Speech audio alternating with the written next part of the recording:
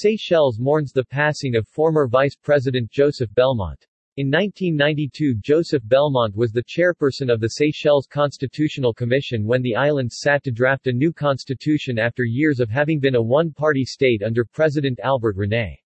Joseph became the designated minister in 1998 and in 2004 under the James Michel government, he became vice president of Seychelles.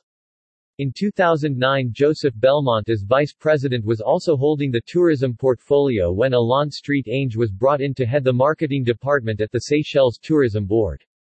VP Belmont was seen at tourism trade fairs alongside Alain Street-Ange in these early years of the island's tourism industry relaunch.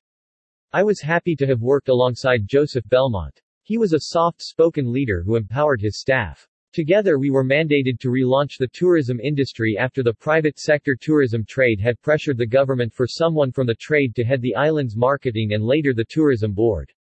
Coming from the private sector, I conveyed the private sector trade's aspirations and proposals to Vice President Belmont, who was always receptive to ideas coming from the private sector which he saw as his front-line team, and together we delivered for the country, said Alain Street-Ange, the former tourism minister of Seychelles.